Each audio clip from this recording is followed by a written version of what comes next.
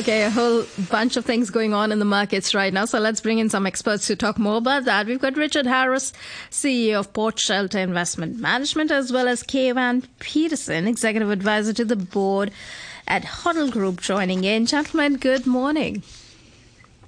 Good morning. Happy Tuesday. Good morning. Happy Tuesday. Well, it's been a relatively happy 2024 for the markets. And Richard, it seems like the risk on sentiment has just moved from strength to strength. Whichever pocket and whichever geography you touch, you've got equity indices rallying and trading at or close to record highs. What explains this? You know, it's like everything one touches is turning to gold. Is it too good to last? Yes, absolutely. I mean, there's not many places you can go when you're hitting all-time highs. I mean, a month ago, India hit an all-time high. 2 weeks ago, it was Australia. And last week, it was Europe, the US, Taiwan, and Japan. And, of course, Japan yesterday, as you just mentioned. So, you know, these are extraordinary movements. They're being driven, I think, by the fact that the markets felt that the consumer is still reasonably strong. You know, labor markets are still strong around the world. That's a positive factor. But the icing on the cake has, of course, been the AI bubble. Everybody's talking about machine learning and AI. Even if they know nothing about it.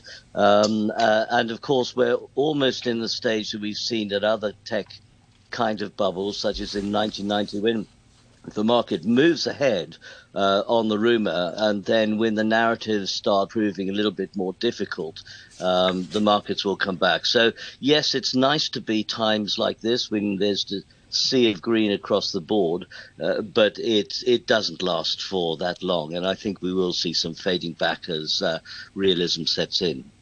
That's really what one needs to keep in mind. It's all cyclical at the end of the day, isn't it, Kay?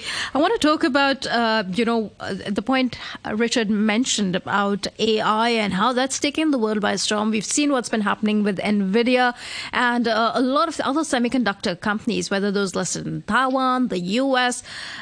What's your sense? And you want to weigh in on the AI impact and how much, further legs could this particular sector have? Yeah, so really great rundown by Richard. I think the only major markets that are not making all-time highs are, of course, China, but maybe we can get into that later. I think on AI, to Richard's point, there's a lot of fluff. If I had $100 for every time someone's made a comment on AI and they've not even downloaded ChatGPT to actually try it out, we'd be super wealthy. There's a big disconnect, I think, between what the tech is actually going to do, which is going to be huge. It's going to structurally change everything we know about anything. There's no company, there's no real role it will not touch in one form or another. So that I think you could say with 100% probability. But there's, of course, the expression of playing that and investing in that. So I think the interesting thing very recently was actually saw a piece where Cathie Woods was actually taking some chips off the table with NVIDIA, right? Anything that's new and hot is always going to have a lot of noise. I think the risk, though, is it's not something you want to kind of play the shorting kind of game. So if I'm an entrepreneur, if I own companies, I'm making sure AI is getting implemented internally, because there's only going to be two camps. Those are proactive and moving towards it, and those are reactive and are going to get disrupted by it. But it's much, much tougher to play the game of, could NVIDIA do another 50 to 300%? It reminds me of where Tesla was in the very, very early kind of years, right? You either hate it or you love it. And that's the overall take. But I think there's a big disconnect between what people really are going to see the impact being, because it'll change every industry as we know it. Clearly, Jamie Dimon was just quoted saying that this is not hype AI, this is real. And he said that, it's going to change things and it's going to change lives as we know it. And you mentioned China, at the earlier part of the conversation. Let's shift focus there. We've had this absolute drought in the Chinese markets. We've had a lot of support come in on the monetary policy front, even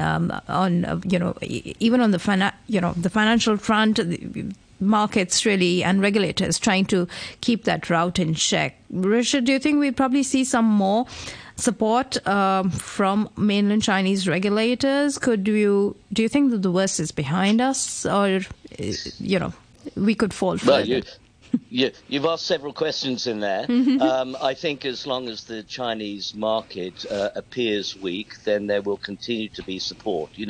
There's no turning back once you go on this path. And we've seen this with governments all around the world. The reason the West is moving is because there was a lot of support for the markets previously, and we're now seeing that money come through. The same will happen in China because the market can't lag. So the authorities will continue to support, will continue to put money in. I think perhaps what they have done early on is been very cautious, maybe rightly so, about doing too much stimulus in the economy. But if it doesn't recover, then I think they're going to have to come in with some big bazooka. They're going to have to come up with a real solution for the property companies, a financial engineering solution that will sort that out and continue to stimulate the market, because the differential between, say, the Hong Kong market and say the US and European markets is now enormous. And if you're an investor in China, it's compounded by the fact that the renminbi has seen some weakness as well. So my feeling is, to answer the second part of your question, yes, I think we have seen the bottom. And we are likely to move up, but it is probably a long-term hold, because we don't really know when the market's going to suddenly see that, yes, the Chinese market is attractive. And when that happens, then people will come in. Right. Kay, what's your sense? Do you think that we are also at a bottom with the Chinese markets? I think in this aspect, Richard is about 1,000 times more courageous than I am. I feel the Chinese listed public equity space is really, really tough to call. I think one key theme on this whole talk is, it's macro, it's about seasons. And I just think they're in the drought. And all the arguments I feel that you could make for China today, you unfortunately could make 2-3 years ago. The one big thing, though, is, of course, a lot of these other equity markets are breaking up higher, but China doesn't necessarily have a very high correlation historically with what the rest of the global world is doing. I would definitely not short it. I think it's very low where it is, but there's a lot of other opportunities elsewhere that I think are a lot more interesting in today's world. Right. And talking about the other opportunities, I believe you've recently been across the Middle Eastern and the Gulf region, and we are seeing so many announcements come out, even on the the political front, about further investments in the Middle Eastern region, about Gulf money, looking at investing into the Chinese markets and vice versa. What's your sense in this two-way trade that we could have? Yeah, so my bullishness on the Gulf, knows no bounds. And by the Gulf, I'm really, really meaning the UAE and the Kingdom of Saudi Arabia. Obviously, there's Qatar, obviously, there's Bahrain, and so on. But I really feel what we're going through there, especially for listeners, from Hong Kong to Singapore. This is, I think, where Hong Kong and Singapore were, 30 years ago, maybe even in some cases 40 years ago. What the leadership is doing, what's happening.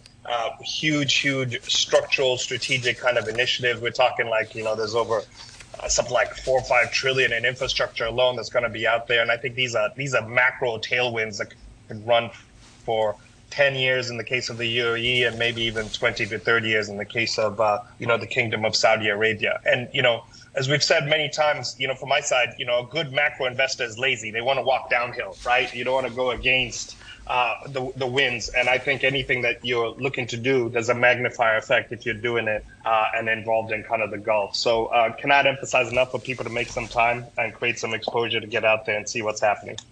Is this a part of the world that interests you as well, Richard? What are the opportunities do you see?